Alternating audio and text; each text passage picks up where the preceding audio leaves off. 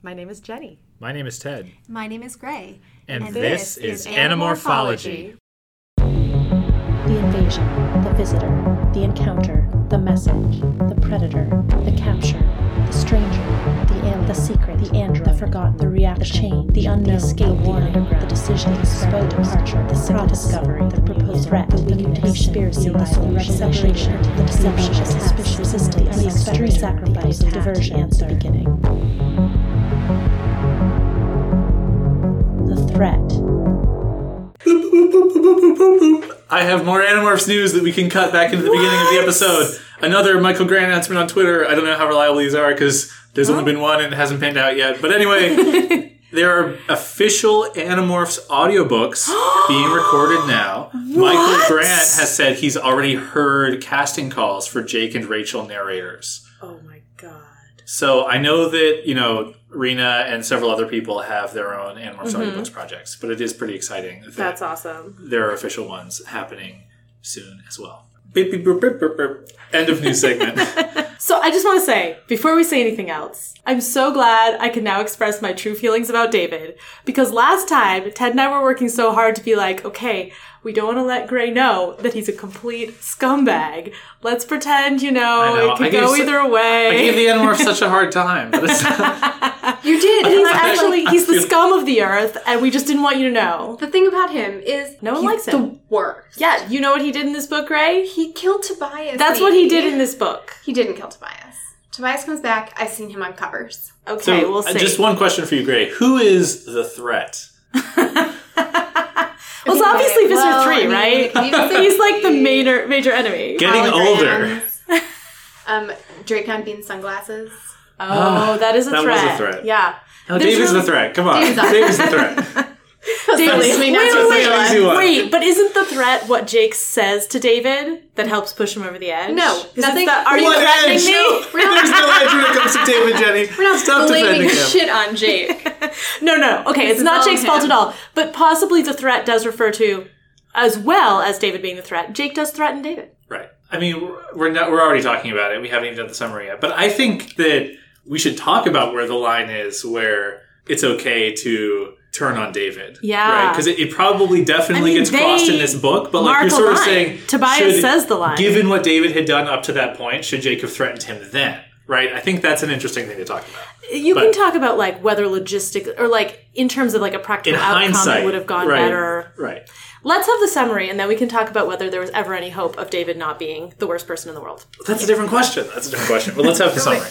Yes. This is my 60-second summary. All original work. Yeah. Not at all cribbed from a summary that Gray wrote that she thought she was going definitely to have to not. So we continue where we left off last time. This is the second part of a trilogy That's right. of Animorphs books. So we still can't talk about our true feelings about David, Jenny. Really? Maybe. There's a new Animorph in town, and he seems terrible. Spoiler alert, he is.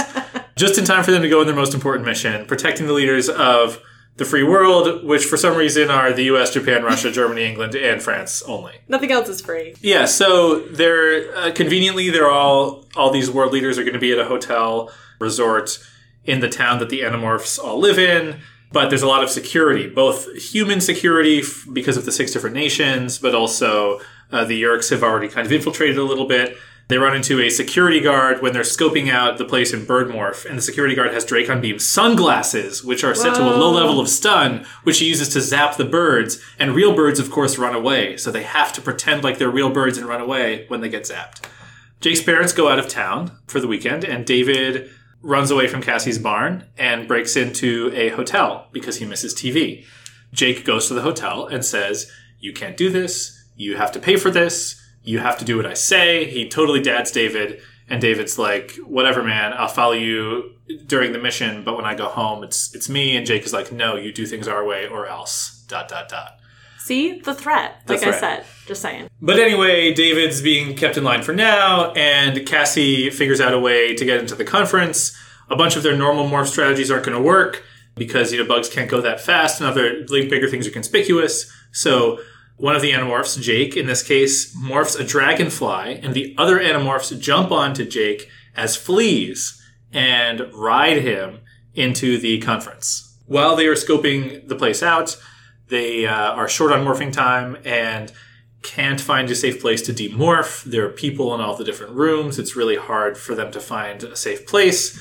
Jake gets trapped in a spider web, which runs out the morphing clock. And in a desperate turn of events, they almost get trapped as fleas. Marco, in particular, when he morphs out, he just becomes a giant 2-foot flea and can't escape until Cassie calms him down. And then he just barely manages to morph out okay. And they've landed in this ballroom where there's going to be some kind of ceremony with all the heads of state, and the ballroom conceals the Yeerk's master plan, which is to have a Yeerk pool jacuzzi hidden inside a holographic pillar in the center of the room, and to have each of the heads of state walk out of view of everyone in the room behind the pillar and get abducted into the pool and replaced by a holographic projection of themselves temporarily, while each world leader is infested one at a time. That explanation probably didn't make sense to you, the listener, but it doesn't make sense to me or the Animorphs. It makes either. perfect sense. What are you talking about, Ted? But we might get into it. So the Animorphs decide... Oh, thank you, Gray. It makes no sense moving on. So the Animorph plan, of course, makes tons of sense. Their plan is to knock out the guards inside the pillar and then kidnap the heads of state themselves and then persuade them that the alien invasion is real by having Axe demorph in front of them and hopefully not get noticed by the Yeerks or anything. Of course, what they realize is that when they go to stop the event that's happening, the event was actually scheduled for tomorrow, and Visser 3 has set a trap for them by pretending like the event was going on while having a hologram projected. So the Animorphs were hiding inside a hologram of the event. But Visser 3 also had a third hologram of Hork-Bajir guards, which the Animorphs had to see through in order to escape. Because, of course, how is Visser 3 going to sneak all those Hork-Bajir guards in? Anyway, Visser 3 has a really bad plan, but he has one clever thing going on, which is he says, I know one of you is probably that kid David, and hey, that kid David, come to my side, and I'll let you and your parents go free. And David says, yes, I will do this. And the Animorphs are like, oh crap, don't let David go to Visser 3. But then David switches sides again, attacks Visser 3, there's a standoff, and they both retreat. So Jake has a bad feeling about David, because he was about to sell them out to Visser 3 during this fight, and he decides that he and Axe and Tobias are going to post watch over Cassie's barn where David's because the three of them can totally handle David. Because they can totally... I mean, what's one Animorph going to do against three Animorphs? Right, and David, of course, he flies away in his Eagle Morph. He's flying back to his old house. Tobias goes on ahead because Axe and Jake have to morph to catch up, and they don't hear anything from Tobias. They can't catch up to him. And when they do find David, he's watching TV in the ruins of his destroyed house next to the body of a dead red-tailed, or a presumed dead red-tailed hawk. And David says, oh, hey, Jake, what's up? And Jake is obviously overcome with rage. He's like, you killed Tobias. What are you doing here? And David's like, oh, killed Tobias? What do you mean? He's just a bird. He's not a person. And he says, you really thought I was going to turn you all over to the Yeerks? I'm not that stupid, but now I can do whatever I want. I can be a millionaire. And, the Yeerks are going to keep looking for me, and I know you're going to keep looking for me, but, there were 6 of you, now there's only 5, and soon there are going to be 4. So David does this whole, villain monologue, and then tries to kill Jake. Jake escapes, he chases David, and David and Jake decide to settle the question of which Battlemorph would be stronger, Jake's tiger or David's lion. And they fight on top of the mall, and on top of a skylight, which breaks. And as they fall into the mall, David the lion bites Jake's neck and draws blood. To be continued. Wow. So what did you think of this book, Ray? The thing about it is that a lot of it's about David, and I really don't like him. So you don't find it, satisfying in, a really terrible way? Because I really enjoyed all the stuff about David. I was like, yes, he's so evil, it's the worst. He is so evil. I mean, he's just a cartoon villain at this point. He has a monologue. He, kills Tobias in his weak state. We've had all this foreshadowing of how much golden eagles like to kill red-tailed hawks, and now we see that that is true. He has the whole, like, he is a cartoon, and that is fun to hate, but also, yikes. Yeah. I liked this book more than I expected to. Yeah. I really enjoyed the, like, whole action sequence in the middle with the hologram inside the hologram, and then Jake figures out it's inside a third hologram, and it was just a very, like, fun, action-packed thing, and then you also have this thread going through of, like, is David a threat? How much is David a threat? Can Jake contain the threat? Like, will this be okay? And then it turns out, nope, David is a huge threat, and it's a huge problem. And it's just really interesting to watch sort of, not exactly the evolution of David's thinking, but, like, watch as it gets revealed as he, like, really commits to this course of action and, like, turns on the Animorphs. I do kind of wish it were more plausible that David could be working for them. Jake holds out hope for David, like, maybe a little longer than is necessary, despite what I was saying before. But yeah, I really like this one. I think it's such a good Jake book because of all of the decision-making he does. I think he comes off really well in terms of his leadership stuff, even though he's making hard choices. And he's not perfect, but he does I also like David because of the way that he brings out the good and bad in all of the different Animorphs in different ways. It's a kind of test that they've never faced before. Mm-hmm. Interestingly, like, off the top of my head, I can't really think of a good Marco moment from this book, but he had the whole last book, right? There was... I think all the other Animorphs have good interaction with David. Oh, yeah. There's a little bit of interaction. There's a really interesting Marco Cassie interaction we should talk about. Yes. But, yeah, you're right. I feel like they haven't all had... I don't know that Rachel does have a little bit of interaction with him. Yeah. Or even just the bit in the battle where, like, Jake is like, Rachel, you need to talk some sense into David, and Rachel punches him. Which is, of course, what Jake meant. Like, that is exactly what he meant. It's so funny. Yeah, that's... He's like, we need him to shut up. Rachel, talk some sense into... Yeah, I mean, I think you're right that Marco gets so much in the previous book, and I think our discussion has shortchanged him a little bit because he really sees through David. Yeah. And I know you guys were trying not to spoil it for me. I felt kind of bad. I was like, I'm defending this guy. I know he's, like, the worst person in the world. I feel like anyone listening who's read the rest of the, like, series is going to be like, why is she saying Yeah. I mean, I don't know. Like, do you think it's better, like, would it be better if he were a more nuanced villain, or is it actually good that he's almost the worst in every way possible? I don't quite agree that he's a cartoon villain. I mean, he does have a monologue. He is, like, definitely extreme. But I feel like the thing with a cartoon villain is that they just have to be evil for the sake of evil because they're the antagonist.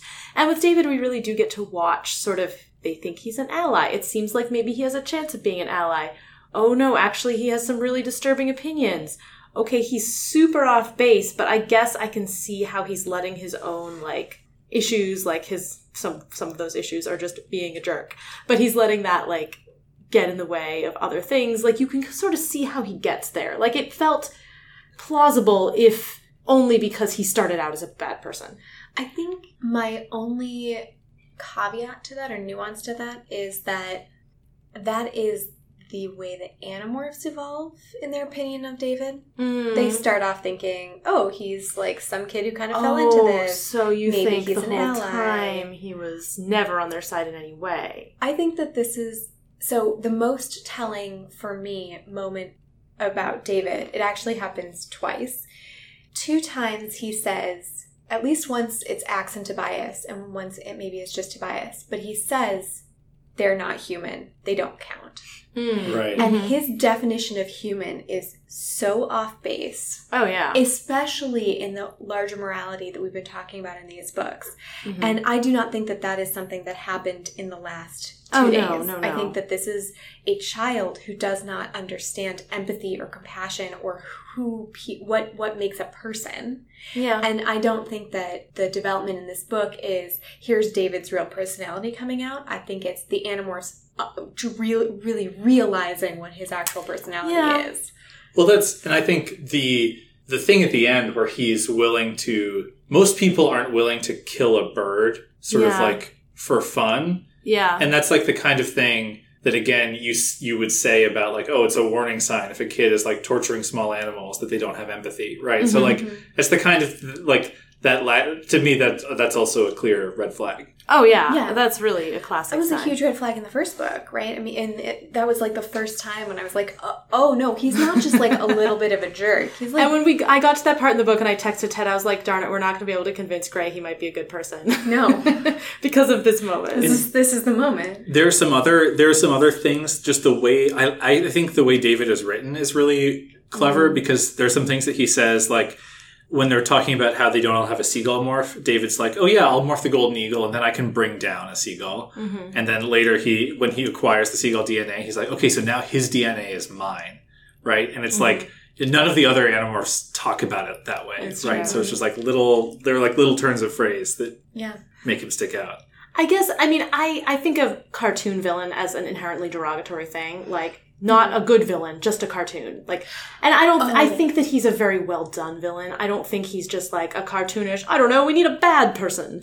No, I think I meant... Yeah. I think maybe you didn't mean what I was thinking. Yeah, I just meant he's a very stereotypical villain. Like, he kind of... There's not a lot of nuance to David. There's very little that he does or says that makes me think, oh, well, actually, he deep down, maybe he's just misunderstood. Oh, yeah, no, that is true. He is not just misunderstood. He is, in bad fact, guy. a bad person. Checks all the boxes of bad guy. One thing that I do think is an interesting question, because I think he is that bad guy all along, but, like, I would love to know a little more about, like, what he was thinking the whole time. Like, when he first got brought into the whole Animorphs thing, was he, like, just biding his time seeing how, like, the lay of the land and figuring out his moves? Like, was he thinking, maybe I do want to be a part of this, maybe I can make this work, but then he felt a little too excluded, and so he decided, like, no, this isn't worth it?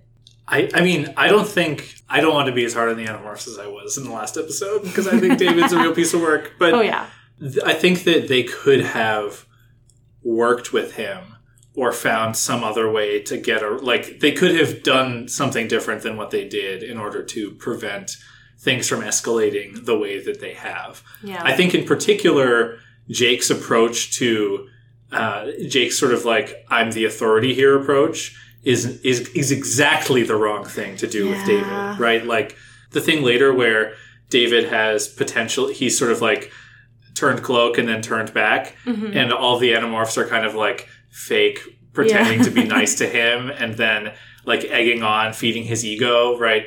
I think that manipulation is like actually working on him, right? So I think that were the Animorphs more willing to be kind of like manipulative and play into like delusions of grandeur, oh, David, you're going to be so cool and smart and powerful, like, just have to go along with us, let us show you the ropes, like, oh man, you're, like, if they had taken a less genuine approach and a less moralizing approach with David, they might have been able to work with him more. I think he's still kind of unstable, and like that probably, right, as Greg was saying last episode, just leaving the kid in the alley would have led to a much better result That is true. for them.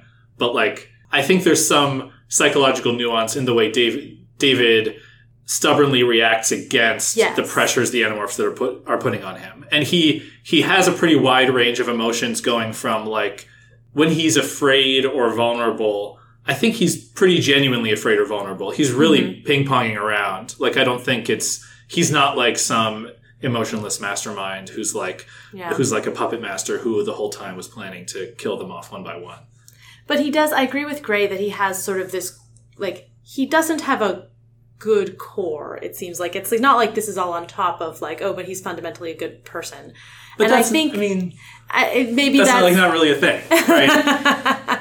Maybe, but like we've seen all the other Animorphs struggle with morality, but like really want to do the right thing. And I feel like he is sort of missing that.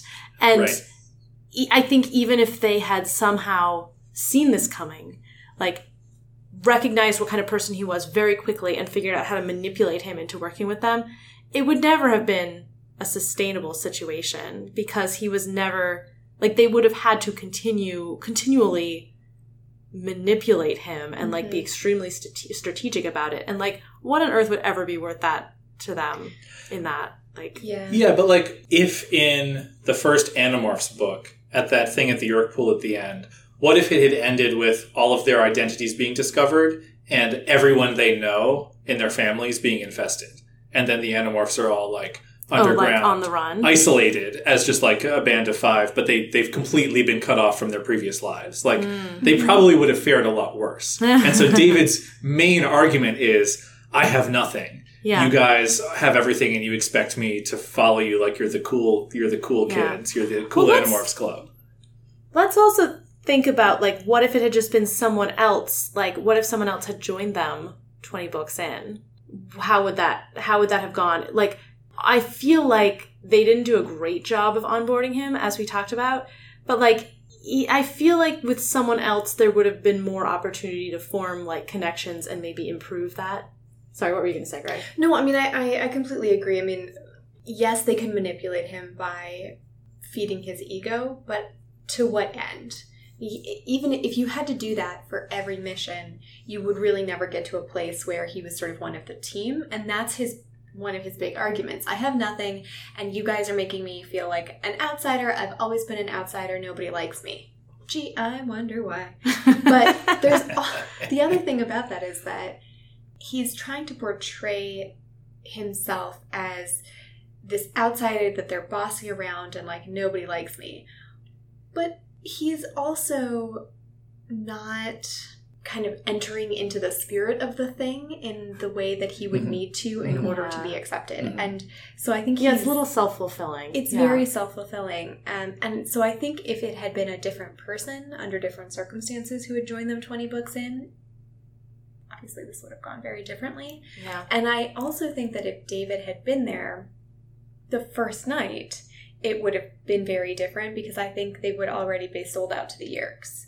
Right? I don't think that there's any way in which he could have joined them, because to some extent you're right that, you know, he has lost everything in the last few days and maybe we should cut him a tiny bit of slack.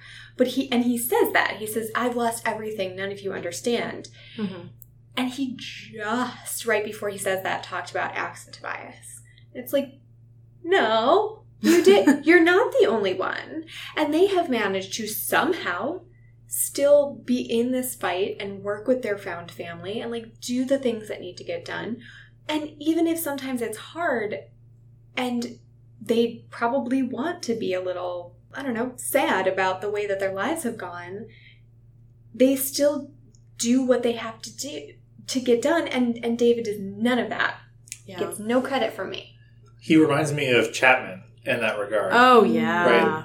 It was sort of, we kind of marveled at how willing he was to sell out all of humanity on kind of shaky footing. David does seem to be similarly, I don't know, willing to make bad bargains. Yeah. He really is such a great foil for the Animorphs. Like, even, you know, because Marco kind of gets a bum rap. He's like maybe the Animorph with like the most questionable relationship with morality. But like, it's more that he has a different outlook on morality. Like, his moral code is a little bit different. His perspective's a little different than like Cassie's. But he still chooses the right thing in a way that like David doesn't seem... Ted's making a face. No, well, Marco understands how the world works and is looking out for himself, right? David is like, he's problematic strategically because all of the things that he is trying to do may work for him in the short term, but will not work for him in the long term, right?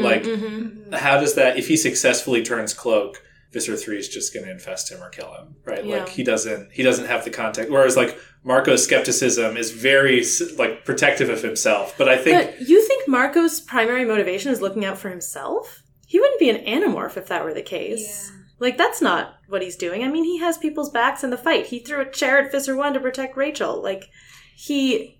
I think that what he said in Book 7 is true. If he thought the Ellimist could get him and his family out and safe, that might be enough for him. Yeah. He might turn his back on the war if he didn't have such that's also personal stakes. Quite looking out for himself. Like, there's a real difference between looking out for your family and looking out for yourself. There's still an element of selfishness in there. Oh, yeah. I was just saying I see Marco a little differently. But.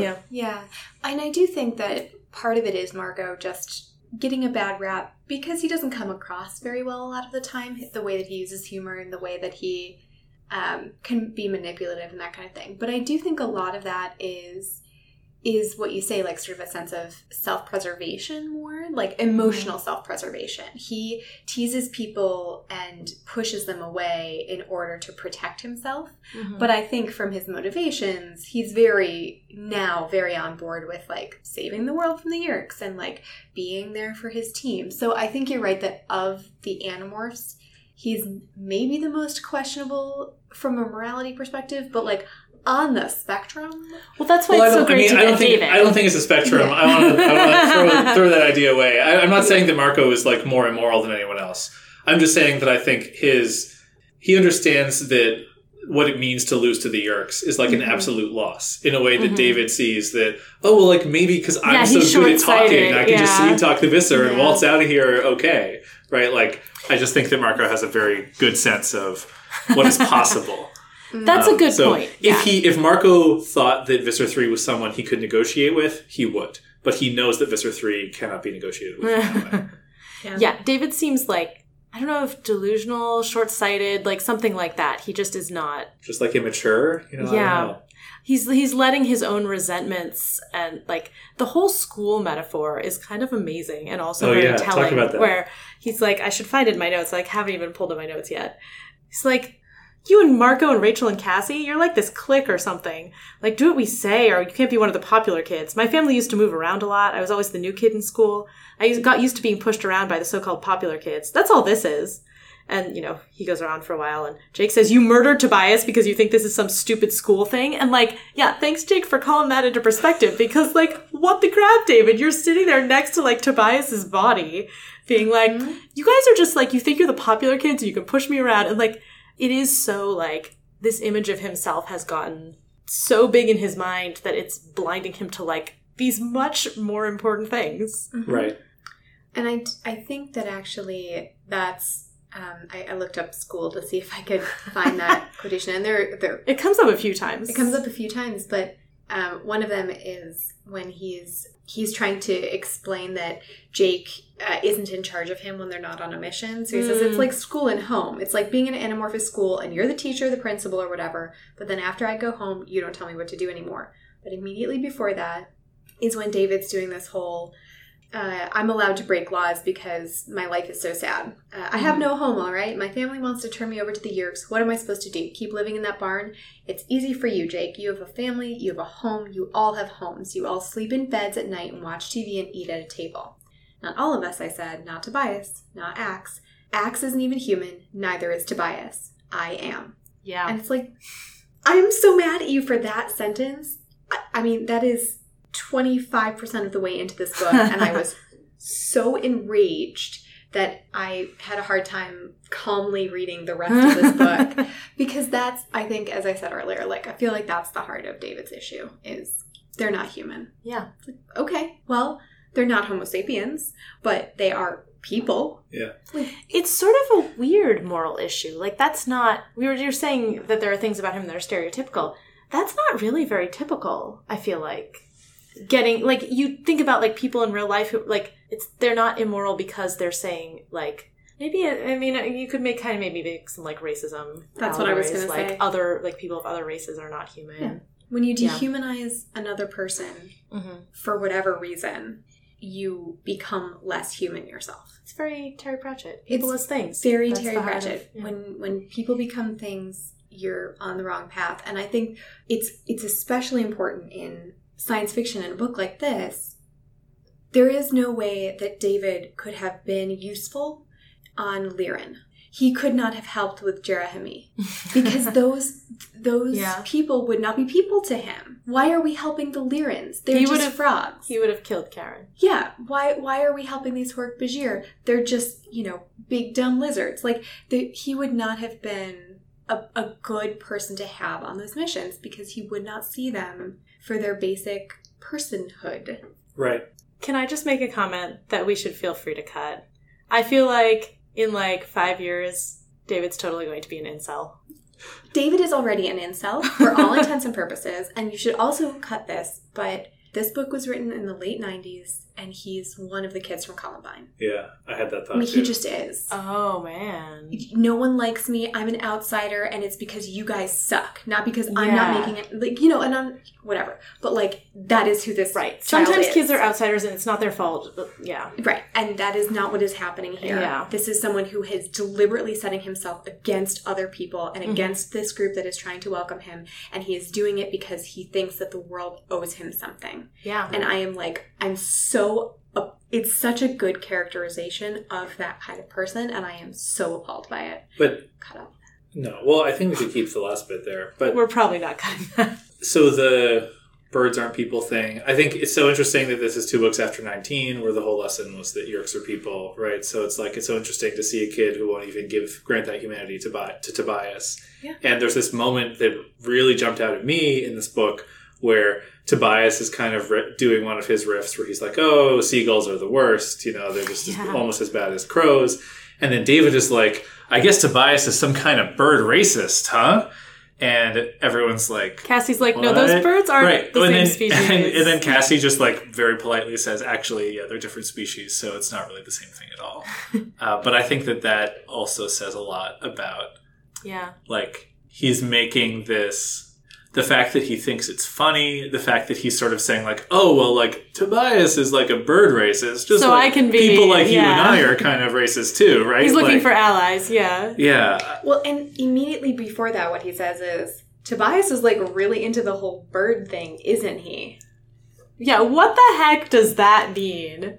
He is permanently and forever a bird. A casualty of this war. You can shut up is a thing that you can do right the heck now. Yeah, he's just into the bird thing. That's what it is. He's really into it. He like seems to know a lot about birds. I wonder why. Yeah. Who cares about birds?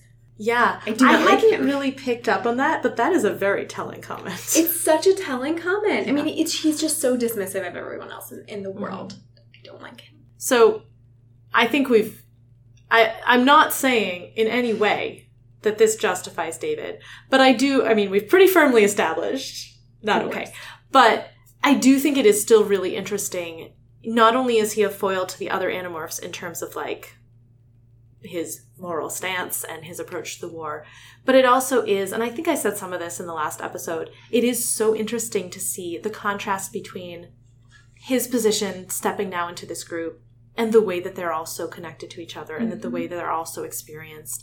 Like, it really hit me with the scene where they're deciding to morph the fleas and, like, board the dragonfly. And he's like, we're not doing that. We're not morphing the fleas, right? Right? And he looks around like he's expecting to find out that they're joking. And kind of no one really responds, or they don't really get into it with him. And you can see how, like, this is such an out there idea to him. And they all just, like, take it on board. And he is so many steps behind them and doesn't really have a way in. And granted, a lot of that is his own fault. But... it really, but I see what you're saying. It's just because the Animorphs, of course, it's impossible for them to relate to someone who has to catch up to all this right away. Yeah, right? Like and someone who's inherently difficult to relate to. Right. They didn't do because bugs of his own until behavior. book 6, right? They had a lot of experience, and they would like crack jokes about things. Their sense of humor is probably a lot different than it would have been originally, right? Like I think David and Marco might have gotten along really well if they had been around together since the first book. Yeah, at least at first, right? Yeah, right. Like, maybe they would have competed for the same space, but maybe they both would have been like, "Oh, this is so crazy, you guys!" Yeah. You know, They would have been each other's allies in book 1. Yeah. So I have 2 quick things on that. One is Marco does one of his delightful summaries of what is happening. Yes. And he does a summary of kind of the first chapter and all of the bad things that happen just in the first chapter. And he says, well, I'm in a cockroach body, just fell out of the bottom of a spaceship belonging to brain-stealing alien slugs while trying to save the President of the United States. Was rescued by a girl who's temporarily a bald eagle and a guy who's permanently a red-tailed hawk, and yet it all seems normal somehow. Like, okay, that's just to be expected. It's finally happened, hasn't it? I've gone insane. Diddly diddly diddly loopy. Hilarious. So I do think you're right that, like, actually he and Marco both have a similar approach of like, this is the plan? Are you sure this is the plan? Because this does not seem like a good plan. They are often correct about this. Yeah. But I also think that while he and Marco are competing for the space of kind of second-in-command lieutenant. I think he and Jokester. Jake are also in competition, both like literally and kind of metaphorically in this book, because there's a little bit of, these are sort of two different approaches to leadership. And one of them is, we have this new skill, we should take advantage of it for our own benefit. And one is, we have this new skill, we should use it to help others. And they are, fundamentally opposed versions of leadership. And just Yeah, because I don't think David wants to be a leader. I think he wants to not be led. Yeah, that's a really good point. But it's something interesting that happens because this is a Jake book. One of the things that we see so much of is Jake's kind of leadership style. And Jake's leadership style in a lot of ways is understanding what's going on. Would you like to read this passage, Jenny? This is what I have pulled up on my phone. Wonderful. I don't know if this is what you're thinking of, but one of my favorite things about this book, and one of the things that like really stands out in my mind about Jake's leadership when I think about the series, is this passage. So first, he says earlier on in the book, I knew each of the others. Name any situation. I could tell you exactly how Cassie or Marco or Rachel or Tobias or even Axe would react. But David remained unknown, unpredictable. And then later, after David has done his sort of like, blowing with the wind, goes to visit Three's side, maybe he's faking it out, but probably not, then like goes back to join them. They're flying back, and Jake says, I knew the moods of my friends. I knew who would explode and when. I contacted them, one by one, in private thought speak. Don't say a word, Marco, I warned. And then Marco's like, clearly was about to explode. And then David says, you guys know I was just faking the big yerk out, right? David said. Yeah, right, Rachel began. He's like, Rachel, shut up. And then he talks to Tobias, and then Axe, and then Cassie. And he just like, he knows them. And they have become so successful as a team because of this connection that they have to each other, and this connection that Jake has to them, where he knows them, and he's not manipulating them. He's talking to them. He's not being dishonest. He's not like trying to trick them into anything. He just is connecting with them. He knows who they are and is getting them to do the thing that will be effective for the group. Mm-hmm. Yeah. It's so great. Yeah, it's such a good Jake book. It's a really good Jake book. One other thing that Jake does really well, just speaking of kind of controlling the other Animorphs in order to help David to some extent, is he has Marco apologize. Marco, who is being Marco, which, he's being a harsh version of Marco. He's being very harsh. The harshest side of Marco. Yeah, so David's kind of spouting off about how much he knows about security. And Marco, who is not taking it well, says, of course, you're the big expert because your dad is a spy. And David's like, yeah, he's with the National Security Agency. And Marco replies, yeah, well, now he's with the Yerk Security Agency. Oh, Marco. This is that Marco moment that I had forgotten about. Yeah, that's where it is. Yeah. Buddy. Yeah. And Jake says, shut up, Marco. That was over the line. Which it was. And oh, yeah. Dude. And then Marco, he says he pouted for a moment or two as we oh so casually closed the distance between us and the wall. And then right away, he just says, you're right. I was out of line. Sorry. And he knows he has taken things too far. He understands people so well. And it's just I thought it was such an interesting moment and a really good Jake moment. Like, here is where the line is. You have crossed it and I'm calling you out immediately and we're not going to let this kind of fester. And I thought that was it is a really good Jake book. Yeah. And there's some other amazing things. So he does get himself led into sort of a difficult situation with David at the end, where he's like, actually, it's kind of remarkable when he and Axe are catching up to David and Tobias is MIA.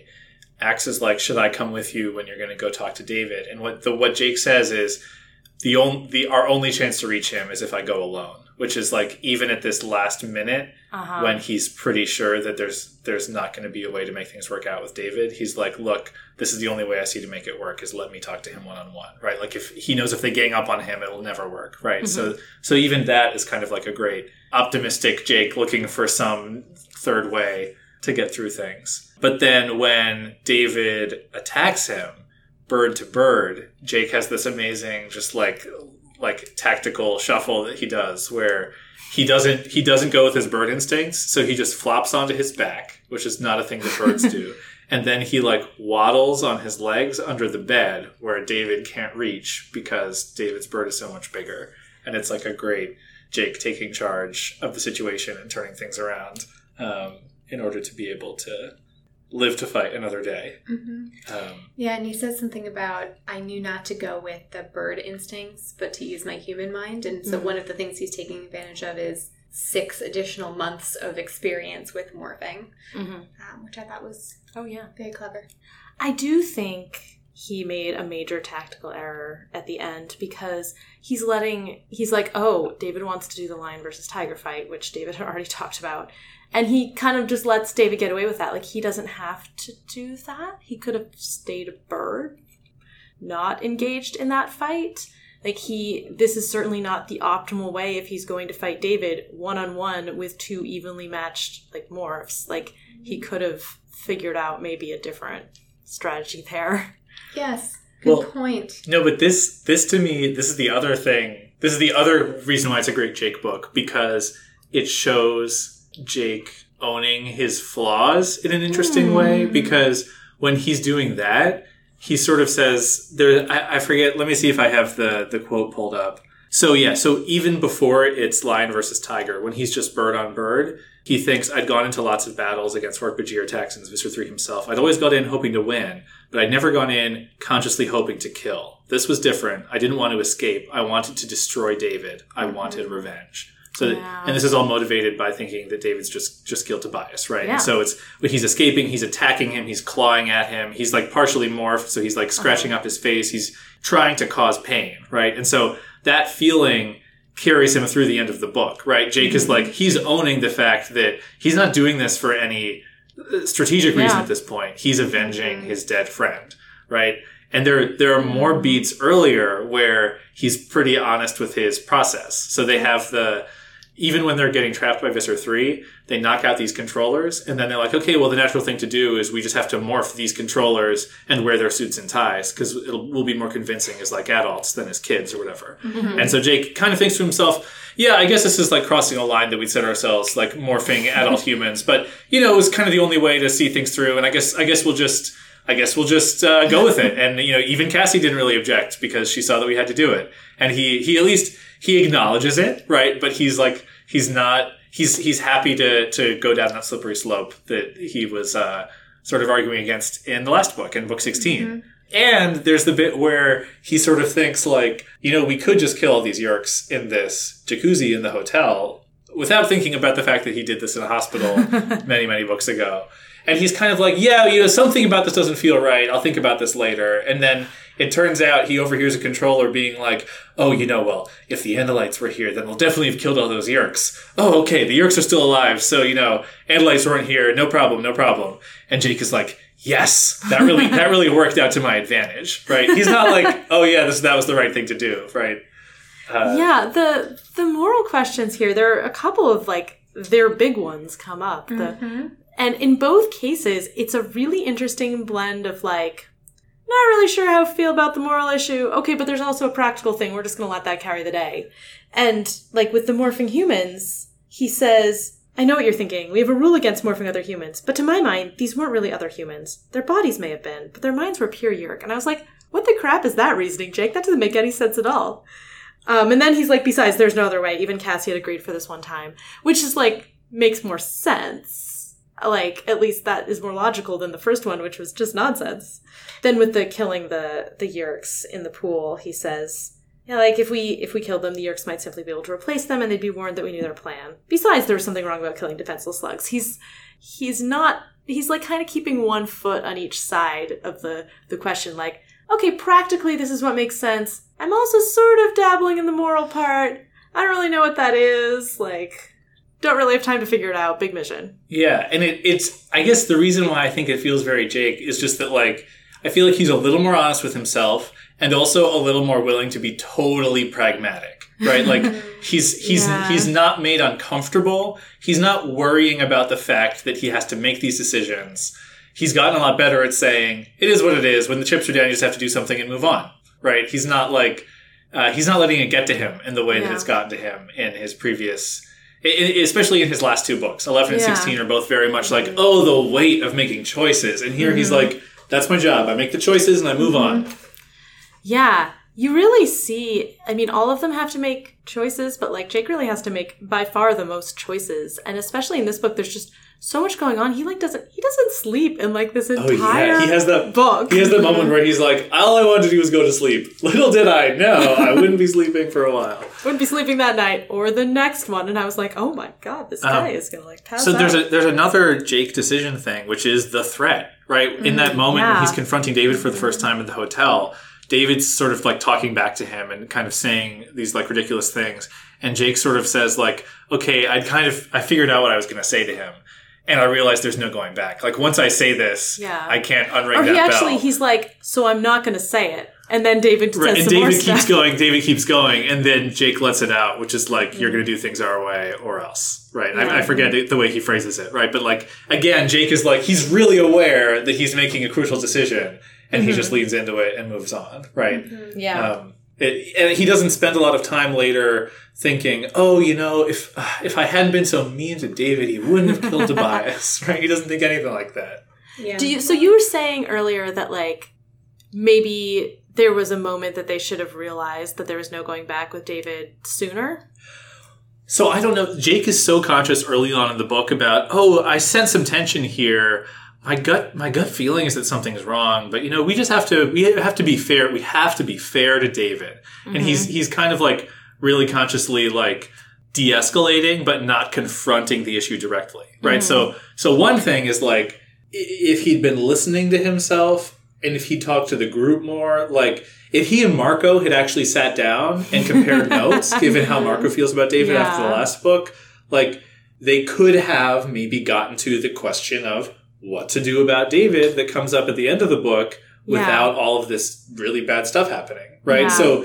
So why didn't they, right? Is it more about they were giving David the benefit of the doubt, or is it more they don't want to have to be confronted with the fact that they made a really bad call in the last book and now they have to clean up that mess, right? I think it's how more much is the second one. Like, because it's not, like, if the answer to the question of what to do about David is turn into a tiger and try to kill him, like, you can't do that in, like, a third of the way through this book. He hasn't done anything that would merit that. Well, right. So when they're in this position of, like, maybe David's going to be a big problem, there's no, like, way to solve that problem. Like, so, I mean, what is the, like, acknowledging it might, like, maybe they can come up with some better de-escalation strategies, but, like... You could leave him behind. Don't tell him when you're going on a mission. Here's the keys to the hotel room. Knock yourself out, buddy.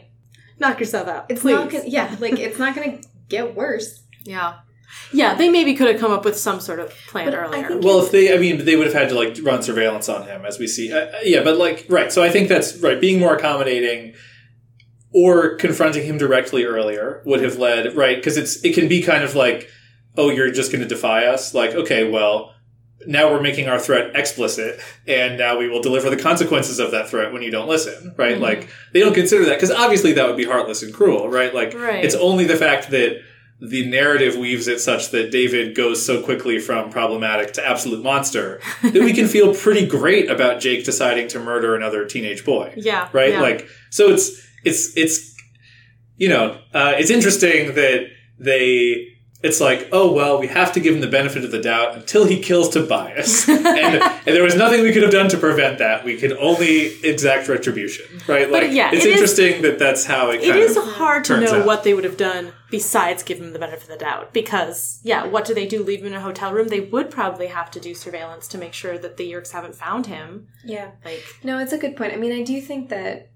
it's one of the ways in which, you know, I'm always too hard on Marco. And in the last book, there was a certain benefit of the doubt that I was trying to give David, not very successfully, because Marco disliked him so much that it's sort of like, well, I don't know. And maybe it's just Marco's lens. Marco's just very right about this. I do think he reads people very well. And not to say that he should have, that there's really anything that they could have done. Mm-hmm. All of this has happened so quickly. They haven't really had a chance to kind of take a pause and step back.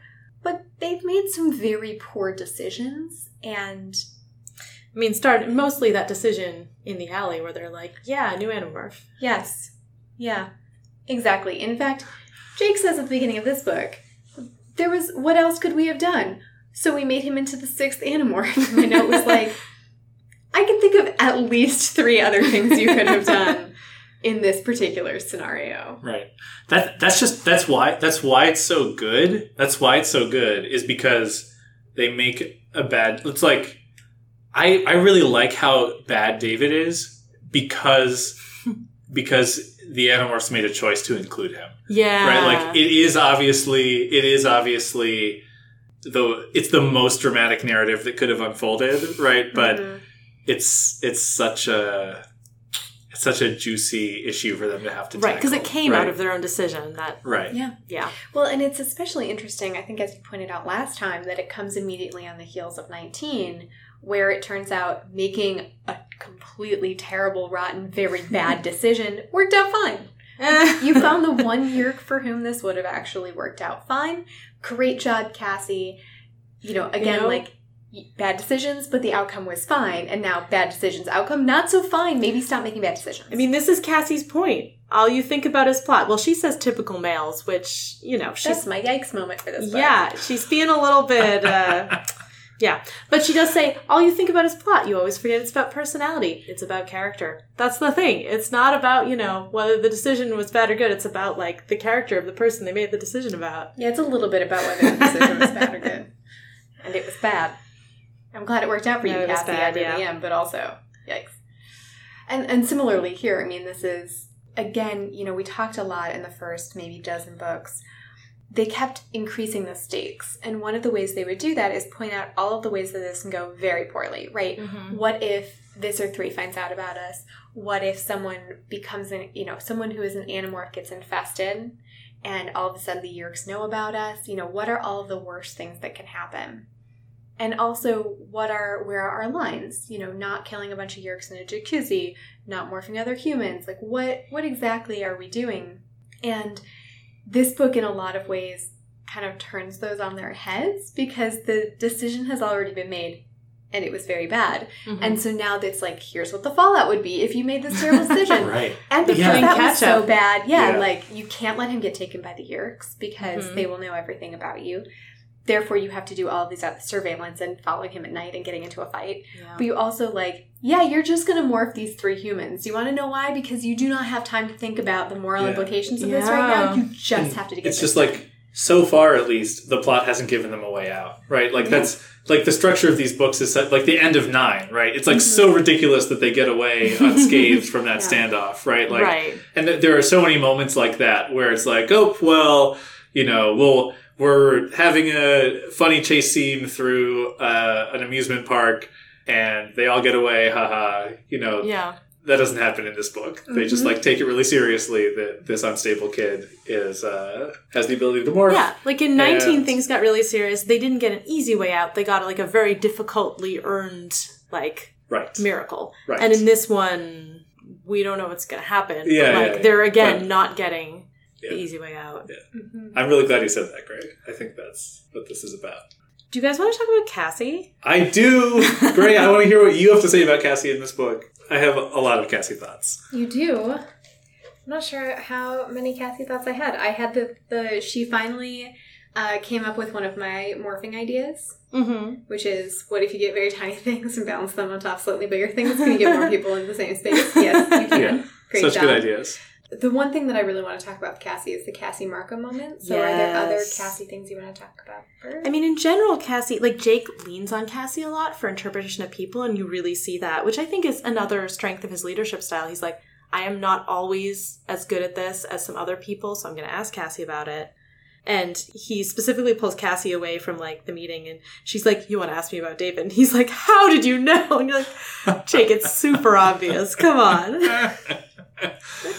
And she is a generous person and gives him some benefit of the doubt. But she has the interesting insight that he doesn't seem upset enough about what happened, about everything that he lost, which is, we've talked about how he has a range of emotions. He's not just, a feelingless monster, but it is maybe interesting to think about, is he having normal, what you would expect to be emotional reactions to that? I did also like that Cassie is the one who calls David on the Tobias is racist against other birds. And Cassie's like, nope, because those are different species and humans are all one species. Yeah. Very different. I say, as the only black person in this book. Yeah, right. No, I think it's very intentional. It's Cassie. So I want to first shout Cassie's praises, as I like to do, about a number of things in this book. One, her, as Marco calls it, hilariously disturbing plan with the dragonflies and fleas. She's like, this really is the good. Beautiful thing, or the gross thing, depending how you think about it. Right, exactly. But her observation skills are on point when she sees the president wearing shorts, even though the hologram president was wearing a tuxedo later. I think, despite the typical male's comment on Cassie's part, that she wants to read it through Visser 3's ego and not the plan through Visser 3's ego is actually very insightful. Yeah. We've talked a lot on the podcast about how Visser 3 is acting more in the interest of his own image and not in order to strategically win the war. Mm-hmm. So good for Cassie for bringing that to the text. And the bit where Jake is morphing a dragonfly and Cassie is like, no, wait for the visual cortex to kick in. Then you'll be able to see. It's like, oh my God, Cassie's, she's really into science. And she's great. So far ahead of everyone else. Oh, and then when David escapes the first time, Cassie's call where she's like, hey Jake, did you hear Letterman got canceled? Dave is gone. No more Dave. Which is like such a good, no more Dave. It's such a good, like, spur of the moment code they to do come up so with. well on that phone call. Yeah. He's like, don't worry, I'm sure it'll be there at the same time. Like the usual time, the usual place. What about other interactions between Cassie and David? Did any stand out to you? Because I had a couple. The one where he's like, no, I'll join you to Visser 3, and Cassie clamped her jaws around David's right hind leg. Sweet, gentle Cassie, as Jake puts it. And immediately before that, David is really like panicking and worried, and she's like nuzzling him, wolf to lion, right? Mm-hmm. Yeah. So you get both sides. Yeah. You get both sides of Cassie in that amazing moment. And we haven't seen her do that kind of thing a lot. We saw her leap at Joe Bob Fenestre when she figured out that he was killing a human every 3 days. And then we see her leap again in Wolf Morph at David when David's gonna betray her people. Yeah. Mm-hmm. And the other Cassie thing with David is in that moment when Jake is telling everyone, shut up, don't talk to him, don't call him out on his betrayal. He's sort of like, oh yeah, Cassie, you really didn't need to like clamp on my leg or whatever. But she's just being so fake nice to him in a way that is really, she's being dishonest, right? But which doesn't feel very Cassie. But she's like, I'm gonna find what she says. So he's putting down Cassie a little bit, and Jake's managed to keep them from escalating the tension with David. And Jake says, David seemed to relax as we flew. Then he went beyond relaxing. He started bragging. Like I was ever scared of that guy? No way. Him and me, we had a score to settle. And I would have taken him down, only the way it played out, I couldn't, because they got Cassie and all. Yeah, thanks for holding back, David, Cassie said. I guess you saved my life. Ooh. No problem, David said. And it's like, I wonder what's Cassie going through in that moment when she decides to say that, right? Like how much is she just trying to comfort David? Is she like, I'm gonna play this into this character? Like what, it's, I know that question. She doesn't believe that, right? When she says, of course. And it's not very Cassie from what we've seen so far to like deliberately lie to someone like that. But we did see her do it again in 20 when she, it wasn't lying exactly, but it was the deliberate manipulation of like, Marco isn't scared to morph the roach, or he was scared, but he got through it. Are you, as tough as Marco? So does she see that as her role in the group? I don't know. I don't think so. Like, is she like, in this moment, somebody needs to be placating him and I'm the best one for the job? Or is she like... Because it doesn't seem to be a role she embraces a lot, but it does seem to be a skill that she can access when she needs to. I think it's part of her being the sort of heart. Yeah. Right? As she's kind of emotionally connecting with them. Well, like, it is what he needs, right? It's just his needs are very bad. I don't know. Yep. Yeah, his needs stem from some really problematic places. So can we talk about the Cassie Marco moment? Oh my god. That's so good. So at one point we talked about, it was probably back in like book 3 or something, and I was like, this is not the most iconic like moment of someone like not like having trouble getting out of a morph, and I was thinking of this because this is just like, it's very dreadful. It's horrifying. It's so bad. It's so bad. Yeah, it's pretty much the worst thing. So they have morphed into fleas, 5 fleas, and they have a minute left. 1 minute left before they will be no longer able to morph and they will be trapped as fleas forever. Yep. And X has been very helpfully counting down the minutes, and it has been very stressful. And they're all trying to morph as much as possible. And as Marco tries to morph, Jake says, it was like no morph I've ever seen. The person wasn't changing, simply growing. Growing is a flea, a 1 foot long flea, larger, 2 feet long. Let me tell you something. There's a reason insects gross people out. Someday go find a blow-up photograph of a flea and imagine it becoming human-sized. It stood on 6 bristling legs. The body was the color of rust. It was narrow, as if it had been run over by a train. It was built of interlocking plates of armor. Its head was a hideous helmet with a ring of spikes raked back all along the top and sides. At the bottom of the helmet were more spikes, like some horrible parody of a mustache. 2 stubby antennae protruded. Saber-toothed tiger teeth stuck straight down. It had 2 black button eyes. Dead, soulless eyes. It was now a flea as large as a dog. Marco, I cried. Oh, please help me, help me. He's trapped as a dog-sized flea, and it is the worst thing ever. And I was so worried about him. And then Cassie, who, by the way, has in this flea morph just been crushed, like exploded, like Jake was however many books ago that was, like squished, and they think she might be dying. And instead, she has now morphed. She vaults over a table, stands next to Marco, and is like, come on, Marco. Puts her hands on him, like on this dog-sized flea. Ignoring the sting of his bristles. I was just going to say the bristles thing. Yeah. Placed her hands on his side, ignoring the sting of his bristles as they poked into her skin. He tries to jump, but he can't, and she says, come on, Marco. Cassie said calmly, clear your mind of all the fear. You can do this. You will morph. Focus on the picture of yourself. Form the picture in your mind. Let go of the fear and focus on the picture of your own body.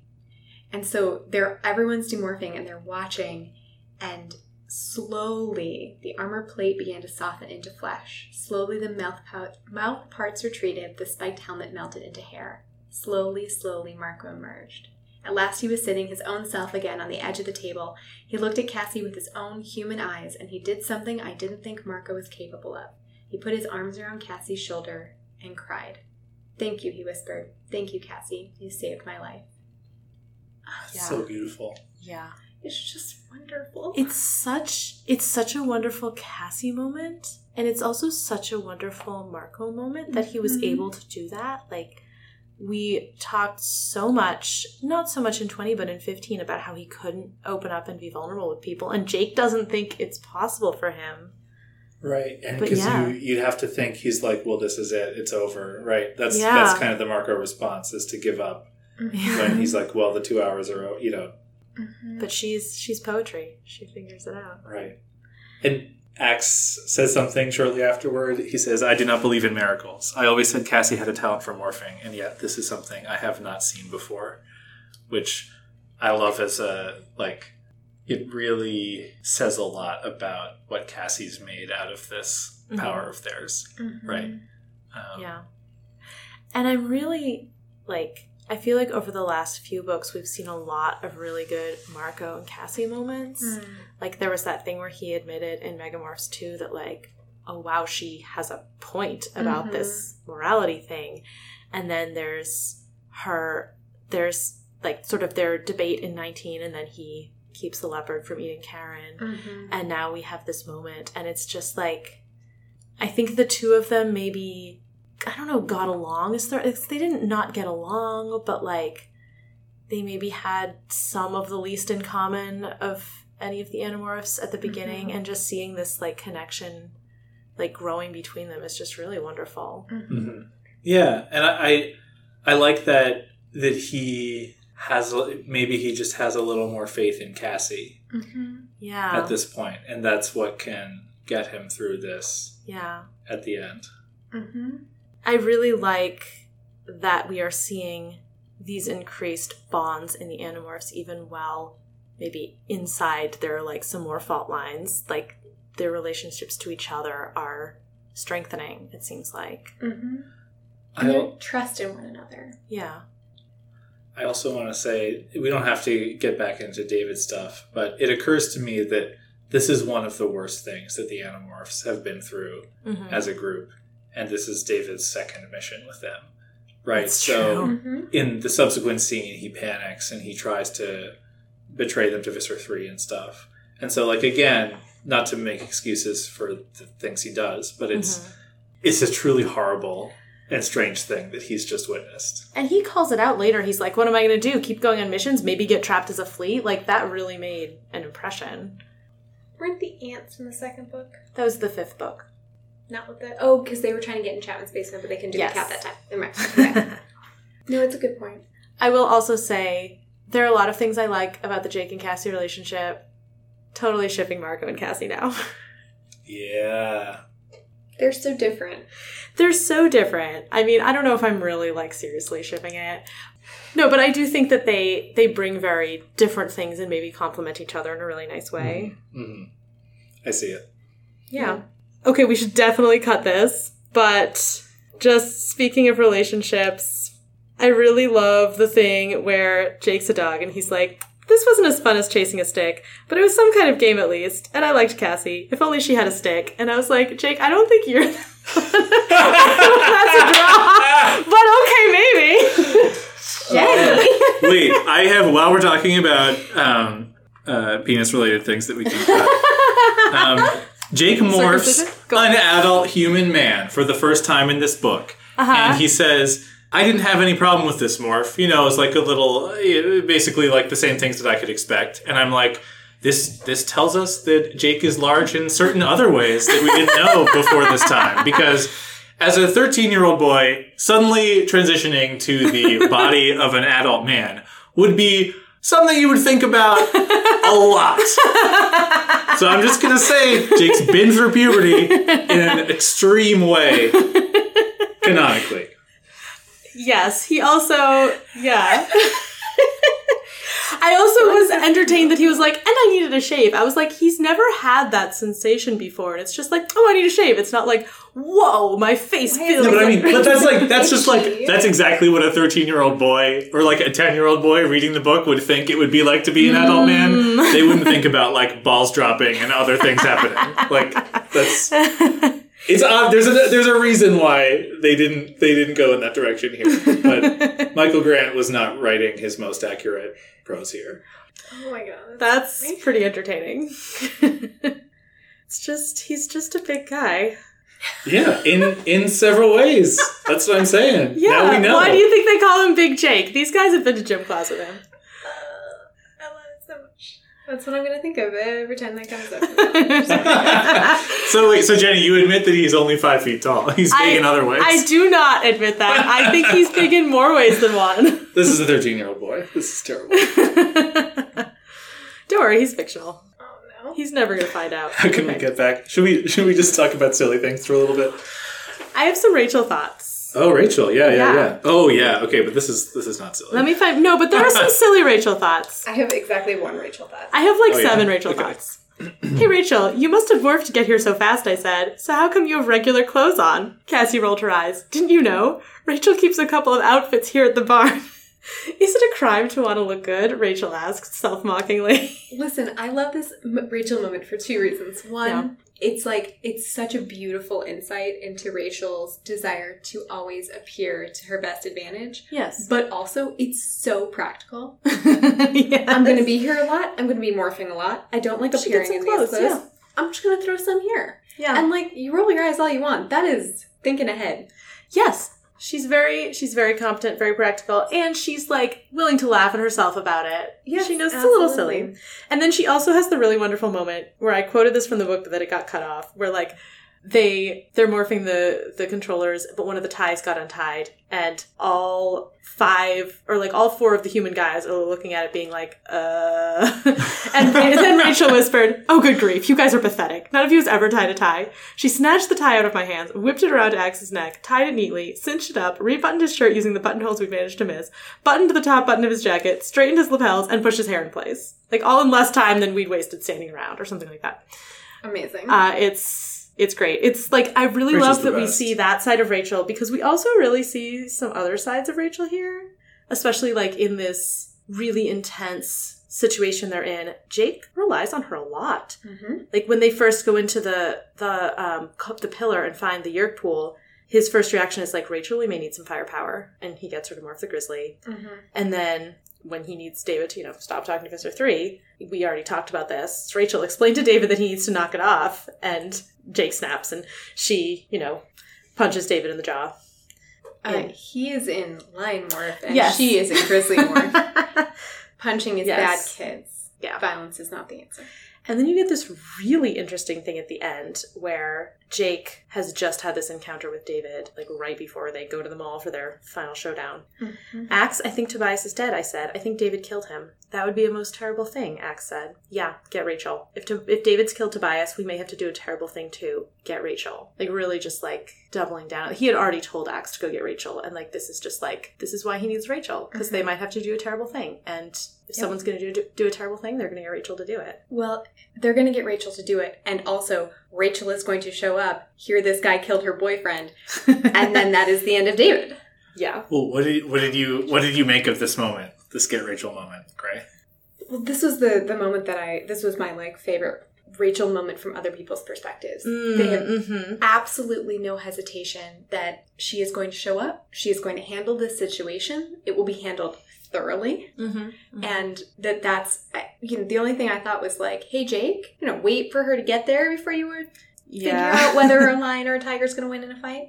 But no, I thought that was it was such a perfect encapsulation of how Rachel fits into this group. So it didn't surprise you? Oh, we do. This is a little different, but like we don't get a lot of Rachel Tobias in this book. But like there is a moment earlier where Jake's like, someone needs to go for Tobias and Axe, and Rachel says, I'll go for Tobias. Rachel said, and Axe. It's just like that's like the one moment of like, yep.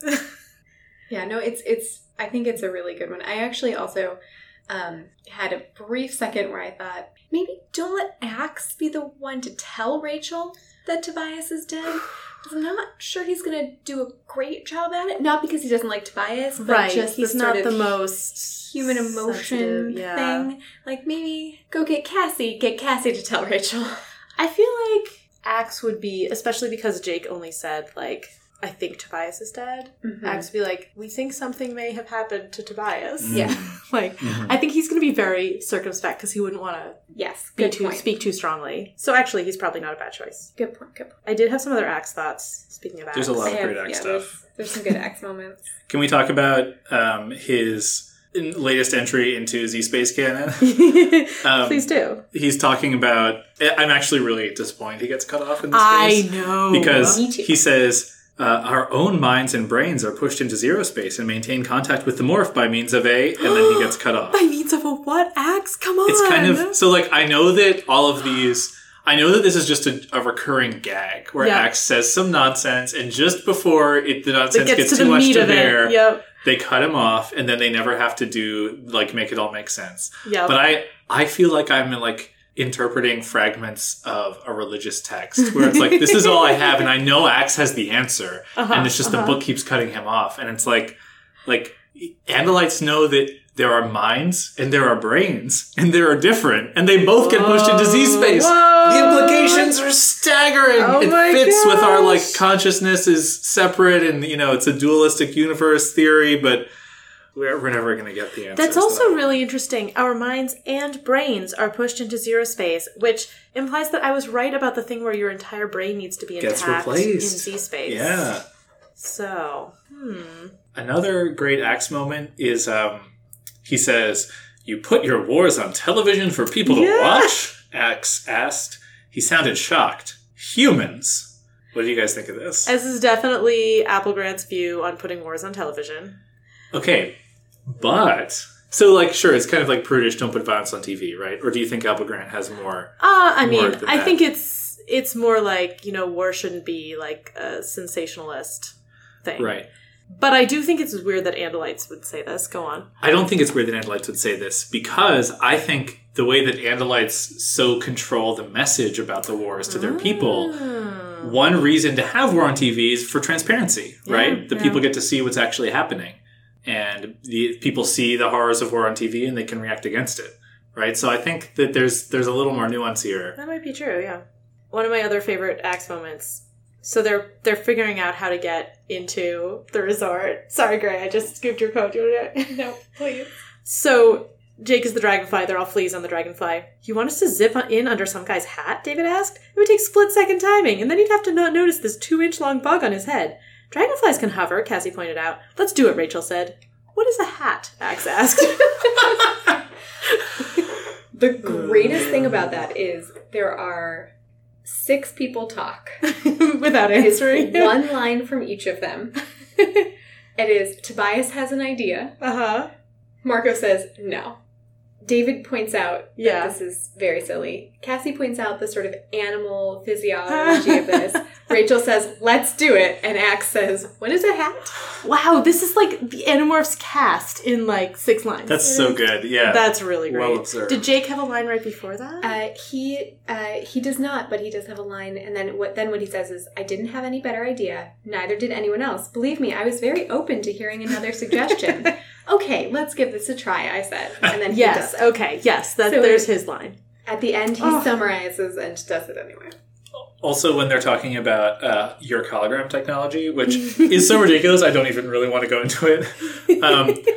Axe says something like, oh, well, Andalite hologram technology would be so much better than, this other stuff. And then Mark is like, well, what about the Chi? Are the Andalites as good as the Chi? Like, come on, man. And Axe, reluctantly has to admit. It's like in this one area. Yeah. And so Mark is like, come on, admit it. Like, the Chi are like, humans and chimpanzees. Like, humans are so much light years beyond, like, where chimpanzees are. And then Jake notices Axe got the best of Marco in the end because he says, actually, the gap would have to be even wider since there really isn't all that much of a difference between human technology and chimpanzee technology. Score 1 for the Axe fan. I love to see Axe winning a test of words with Marco. Yes! I'll just ship Marco with everyone. He's not even my favorite. I don't even know why this is a thing.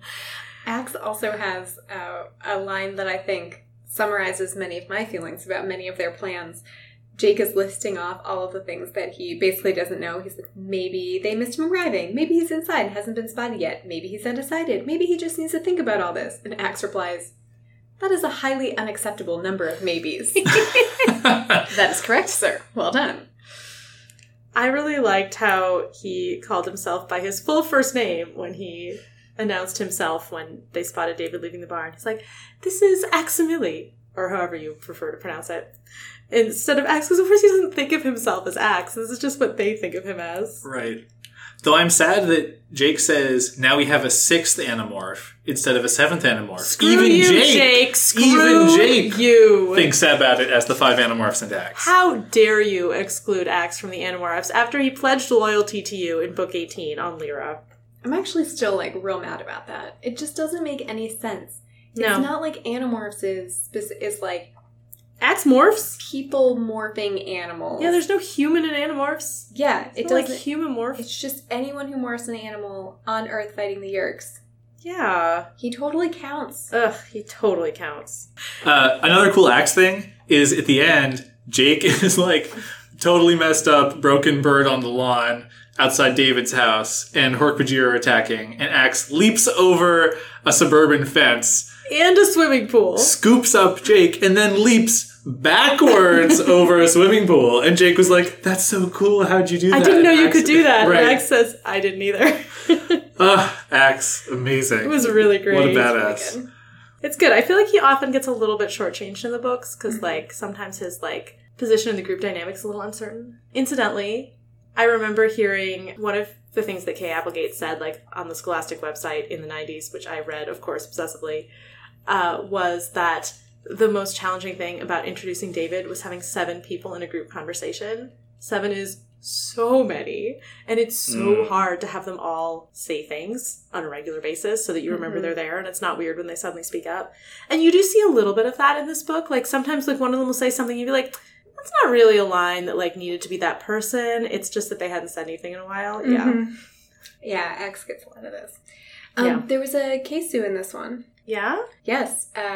When... Oh, is it about David and the Lion Morph? Yes. Yeah. Yeah. So David has morphed into the lion, and Jake is trying to prevent him from attacking controllers who have just kind of come into the room. And Jake says he grabs the lion's mane, and about a millisecond later, it occurred to me that this was David's first time in lion morph, and he might not have control of it, which is a good point, except that it's not true. It's not true. He morphed into the lion the night before. Yes, he did.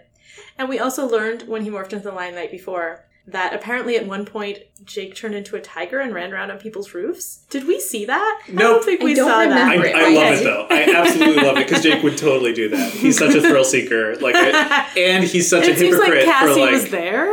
Right. So obviously Cassie's hiding her horse shenanigans from Jake, and Jake is reprimanding Rachel for goofing off in morphs. I would just like to say that was horse shenanigans. Sorry. I definitely heard something else. Go on. Wheel will just stretch out the S in the recording, or I'll say it again. So just plug it in. It won't sound incongruous at all. No, that'll be totally normal. Also, episode title. Horse shenanigans, or what I heard, which was whore shenanigans. Oh. Yeah. Okay. So you were right about the lion. That was a good call. Yeah. Do we want to talk about what it means that David is a lion? Wait, no. Tell them why I was right, because I didn't say it on the podcast. You didn't say it on the podcast? No. What did you say? Oh, yeah. Okay, so we asked you later, Gray. Yes. We asked you later what David's battle morph would be, and did you look it up zoo animals or something, or you just thought about it? I thought about the zoo animals, and what I looked up was the Brookfield Zoo in Chicago, their map. And then I walked around the map and I looked for all of the big that's great. predators that might not have been represented. And I was like, well, we don't have a lion yet. And it will also be good because then the lion and the tiger can have a fight. Oh, so good. Yeah. But so it's so perfect that he picks the, king of the jungle to fight against Jake. And I love that there are kind of these different beats of kind of he's like, oh, lion. And then Cassie's like, well, you were kind of the same way once, right? And then there's this bit where he tackles the lion and he's like, isn't this stupid? And David then sets up this tiger thing. He's just kind of like, hey, Jake, just wondering, do you think a lion or a tiger would win in a fight? No reason. And then, of course, you get at the end when Jake is like, okay, you want this? I'm going to give this to you. Let's fight. Let's fight to the death. It is great him setting himself up as the sort of parallel, the rival. Yeah. Jake and David do have one amazing, beautiful moment of cooperation, which is they get left behind by the other Animorphs, and they don't have time to replicate the dragonfly and flea thing exactly. Right, because it took an hour for everyone for the fleas to be bouncing around. They're not very accurate. So Jake has David bite him on the neck to set up the dragonfly and flea thing, and just morph at the same time. What does he say to ask him to Please do that? read it, Jenny. David, I don't want you to take this the wrong way, but bite me. It's amazing. Also, it's genius. They can morph at the same time. Yeah, very clever. Now they're going to do this in every book where Jake just holds out his arm and then all the Animorphs bite him and then they all morph into a weird, noodly thing. And can we talk about the dragonfly morph, by the way? Because it is so bad and so hilarious. He's basically, the whole reason they're morphing the dragonfly is because they have really good vision for bugs. The other bugs don't have good enough vision. And so, naturally, the first thing that morphs are the eyes. So, imagine Jake, 5 feet, 5'6", whatever you want, with giant dragonfly eyes, right? That's horrible. Jake says, I commented calmly. And the other Animorphs are like, oh, okay, that's gross. Seriously gross. I didn't need to see that. Then the rest of the morph starts to kick in. So now Jake has really good vision. I can see quite clearly as the extra set of legs erupted from my chest, like hyperactive worms crawling out of an apple. And I didn't miss any part of the show as my shoulders turned green and bulked up like I was wearing football pads. And I definitely saw the way my butt, my butt, suddenly began to grow and grow and grow, out and out and out. Imagine this so far. Normal human boy, big bulky green shoulders, huge dragonfly eyes, enormous long butt. Horrifying. It's so bad. Then he grows wings and other stuff. I actually wrote down the legs erupted from his chest like hyperactive worms crawling out of an apple, even though I never write down the morphs, because that was just an amazing description. It's great. I mean, it's great. It's also horrifying. Just picture that for a second. Yeah, the last 2 books, the morphs have become gross again. They were totally fine for a while, I think because they were doing a lot of things they had done before. And then all of a sudden these last 2 books, I'm like, oh no, I remember this. This is disgusting. Also, the eyes thing, that is in my head. I know this isn't quite the same thing, but the picture on 6 when he turns into the Fly for the first time. On that cover, the new cover, which is like the holographic one, it was all eyes, like just taking over his face. And I was like, oh, I've seen this before and it was terrible the first time. Will it be terrible this time? Yes, it will.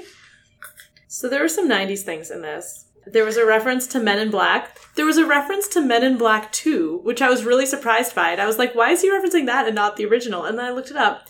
There was no Men in Black 2 at this point. He was just referencing the original, because the Men in Black 2 did not come out until 2002. Interesting. So he was just saying, this is like a sequel to Men in Black. Right. Yeah. Very cool. Thank you for looking that up, because I was real confused for a little while there. There was, of course, the Letterman reference. And Marco's favorite show, probably. And there was Jake doing research on his computer, and Tom walks in and says, are you going to tie up that line all night? Someone might want to make a phone call. I did like how Jake was researching, like, the president of France. And he's like, did Tom see my screen? Okay, well, it was just an article about the president of France. Yeah, with my lifelong interest in European heads of state. I'm sure that's not, suspicious. Yeah. There's also more hand-waving about, like, Middle East issues. Like, that isn't clarified, and it obviously isn't going to be. Yeah. He's like, people seem kind of jumpy, as I guess people are when they talk about these things. And then, at the end of the Dragonfly morph, he sees Cassie towering above him like the World Trade Center. Oh, whoa. Which jumped out to me. There's Rachel references, it's like watching tapes from Desert Storm. Like Tobias is the jet pilot, and we're the smart weapon going for the target. There's also, they get to the mall. They haven't been to the mall in a while. And they reference the Walden Books, which does not exist anymore. And the Baby Gap, which I'm pretty sure still exists. There's also a reference to the Miss Spider books, which are still around, but I think are not being written anymore. Oh, I didn't know if that was a real thing or just... I assumed they were, but I don't it's a real thing. Very cute. Yeah. Something we haven't brought up is the development in Jake's home life that comes up. Oh, yeah, his What did cousin. you make of that? Great. I'm excited to see where that goes. So one of his cousins gets... Sadler gets hit by a car while riding his bike and is in the hospital. Real bad. But he's going to be transferred to the local hospital, and Jake's aunt and uncle and 3 or 4 cousins are all going to come and stay in his house, and it's, I imagine, going to make his life much more difficult. Yeah. I really was intrigued by his reaction to that news, and I really could identify with it, because it's like, okay, I'm supposed to be upset about this, but this isn't a person I actually, feel a connection to. And so his first thought is, he's like, I'm ashamed to admit that my first reaction was not, poor Sadler. Instead, I wondered what impact this would have on my plans, which is, such a relatable guilt. He feels so guilty about it after that. But, he's under so much pressure. He's already under way more pressure than he can handle. He, doesn't have a corner of empathy for someone where he doesn't have a real close family connection. And it's also so relatable the way the scene starts, where he's his head's full of this world leader thing, this burgeoning David problem, and then he says, I got home to find my parents both sitting in the living room, kind of staring into space. My first thought was, uh-oh, I did something wrong. But as soon as they saw me, they both got up and hugged me. So right away I knew this was something truly bad. Yeah. And that's such a relatable thing. I feel like almost everyone, when they were a teenager, sort of had that moment where suddenly the problems that you're dealing with go away because something that you weren't expecting that's a lot worse or a lot more real suddenly takes over. And of course that would happen in the middle of this terrible situation with David and their most important mission they've ever had. But and he's immediately is it Tom? And then it's not Tom. And it's that's how bad it is. That's how bad it could be, or how bad it feels. And it's it's such a really, I don't know, vivid portrait of this, their real life just continues, and, normal things happen, and sometimes really bad things happen, and it doesn't have anything to do with the Yerks or their situation. They're balancing so many things. And just the idea that, having more family in town will be a burden because he has to lie more, right? And that's, more important than being able to see his cousins or comfort them or deal with it. I just wanted to, actually talk about the threat, to say it. I had it written The threat here. as David, or the threat that Jake makes? The threat that Jake makes. Haha! I told you that was the threat. No, you're right. I see... They're Jenny was both... right! They're both the threat. No, Jenny was right. The threat is the one Jake makes. That's better. I feel that we should just make that be like a sound clip that we have on hand. I'm also going to say it very clearly into the mic so we can just have it ready for next time. Jenny was right. Okay, yeah. Jenny was right. It's like you guys know how much part of me wants to hear that. We're here for you. So and maybe this will play into actually this will segue quite nicely into the prediction, probably. But this is specifically the thing that Jake thinks when David is talking back to him and then finally says to him is, you want to go around using your powers in selfish ways? Then we can't have you around. You're just a danger to us, and you're against what we stand for. Yeah. And that's the thing that he says that he can never take back. And David's like, are you threatening me? And he says, no, just telling you the way it is. And then later he's like, I sounded like I was threatening him. I was. Right. And he's making a play here. He's like, we're the only family you have now, David. The only people you can trust. The only people who can help you. We're all you have. Deal with it. It's like, I can see what he's going for. I think it was really poorly thought out. I mean, he will be the first to admit that this maybe is not his strength of, like, reaching out to this person he doesn't understand. Yeah, I just think it's like, I don't think Jake is wrong, right? Oh, no. Like, Jake wants to bully him into seeing things Jake's way. Jake hasn't quite accepted that it's as bad as it's going to be, right? Like, I think ultimately this is the message that they needed to convey to David in order to get him to that breaking point. Because, like, you could never just say, okay, well, we'll just, like, you know, like, they can't sort of, like, reset things or, like, take it back, right? Yeah, and the real problem is that, like, now we're getting back into the David stuff, but, like, what he's offering is, like, we will be sort of a family to you. You can be one of us. But David doesn't want to be, like, lowest on the totem pole kind of, like, guy. He wants power. He wants, like, social status. Right. And they're offering him acceptance, but not status, not power. So, like, we're all you have, deal with it, is, like, that's never going to reach him. Right. All right. The solution. Okay, so the 3 books in this trilogy are The Discovery, The Threat, and The Solution.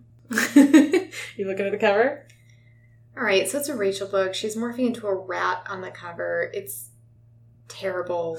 Moving on. The subtext at the top is, a mistake has been made. His name is David. Whoa. All right. Heavy. It's a judgy cover. Real judgy. I'm with you, cover. Yeah, I don't disagree. We're all saying it now. Oh yeah, I'm so glad we can say it now. I've said this before, but it was so hard last book. It's the worst. To be like, oh yeah, David. So they have a new Animorph. It's looking good. So it's a Rachel book. It's a Rachel book. Rachel is about to wake up and discover that Tobias has perhaps been killed. And she is, of course, going to spring into action in order to take down David.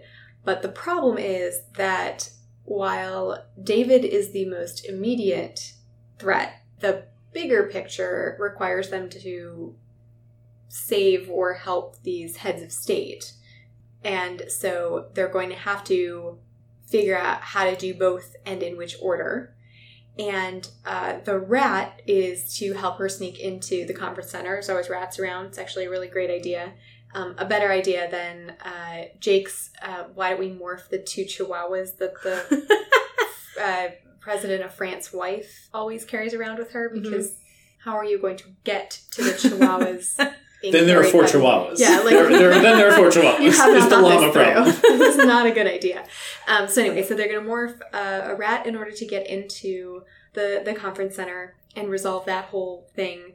But also, they're going to have to figure out what to do about David. And what they're going to do about David is they are going to sell him to the Lyrans and send him off-world. I have no idea.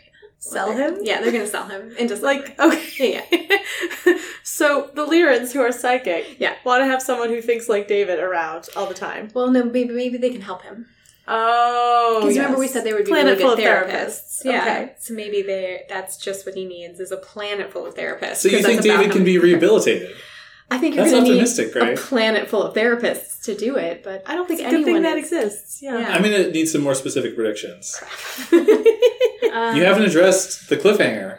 Oh yeah, right. So they're falling through the ceiling of the mall. The mall is closed, right? Because it's the middle of the night. It's the middle of the night. So Rachel's gonna break in and knock David out. No, Jake's gonna pin him and is going to be able to hold him down long enough for the other Animorphs to get there. So he wins the fight, because I feel like that's like psychologically important that Jake wins the fight. And then everyone else shows up to like provide backup. Tobias is of course not dead. Okay. How does he survive? How does that happen?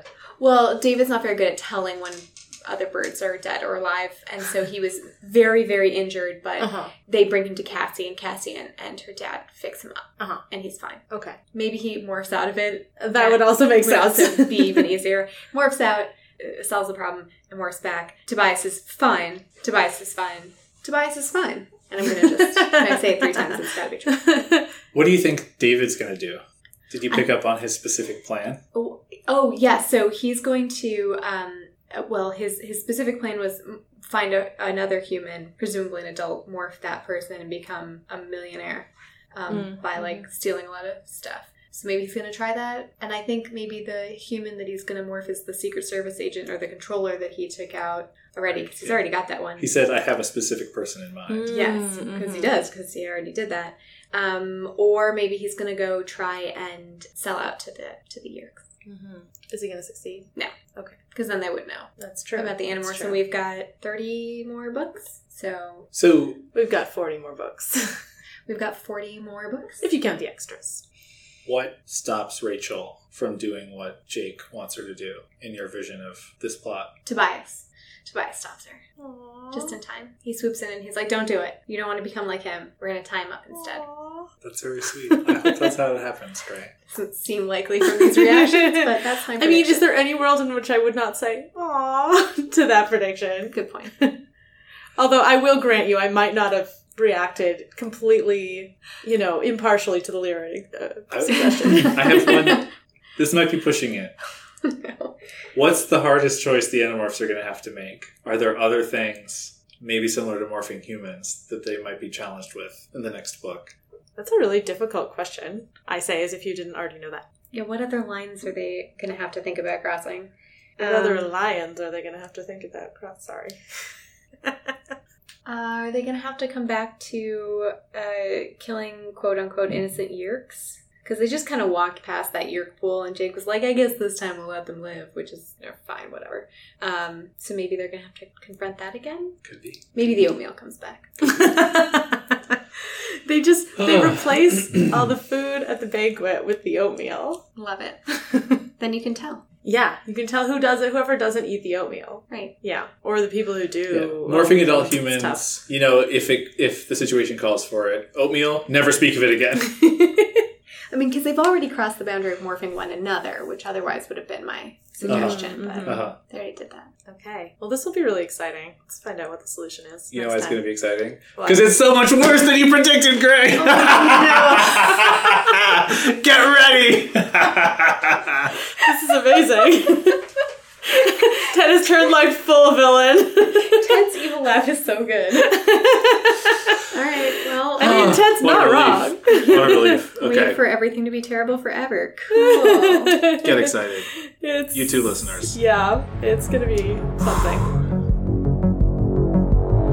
If you want to find us, we are at Animorphology.com and at Animorphology on Twitter. Subscribe on Apple iTunes, Spotify, Stitcher, or wherever you're listening to this podcast. And don't forget to rate us, review us, and recommend us to your friends. And if you want to read along, you can find a link to the Animorphs ebooks on our website. No, I clapped. I've clapped. Things. Hi. But be even louder into the microphone. I'm going to talk right here. And David, this motherfucker...